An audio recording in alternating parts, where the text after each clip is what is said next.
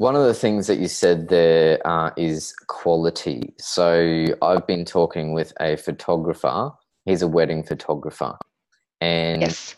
I suggested to him, like, because editing is a very long process, and I said you should get a VA to do the editing, and Yes. he said, but I Yeah. don't want to sacrifice quality. So he's setting the bar very high.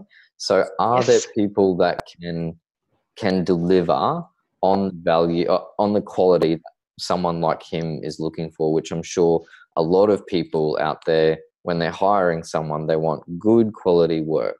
I mean, Yes. cheap price is good, that's great, but really, when your brand is on the line, you've got to deliver an exceptional product. So are these VAs capable of hitting that high benchmark? Absolutely. And you brought up a really good point. It's what you pay for at the end of the day. So if you use a provider that doesn't give you the opportunity to pick who you want to do your work, and you're paying a really low hourly rate, then the chances are you're not going to get that quality.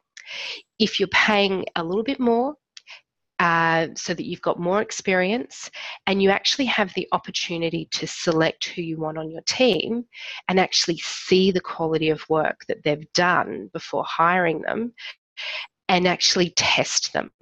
So I actually advise to our clients that the best test that you can give is a sample task of what they're going to be doing every day.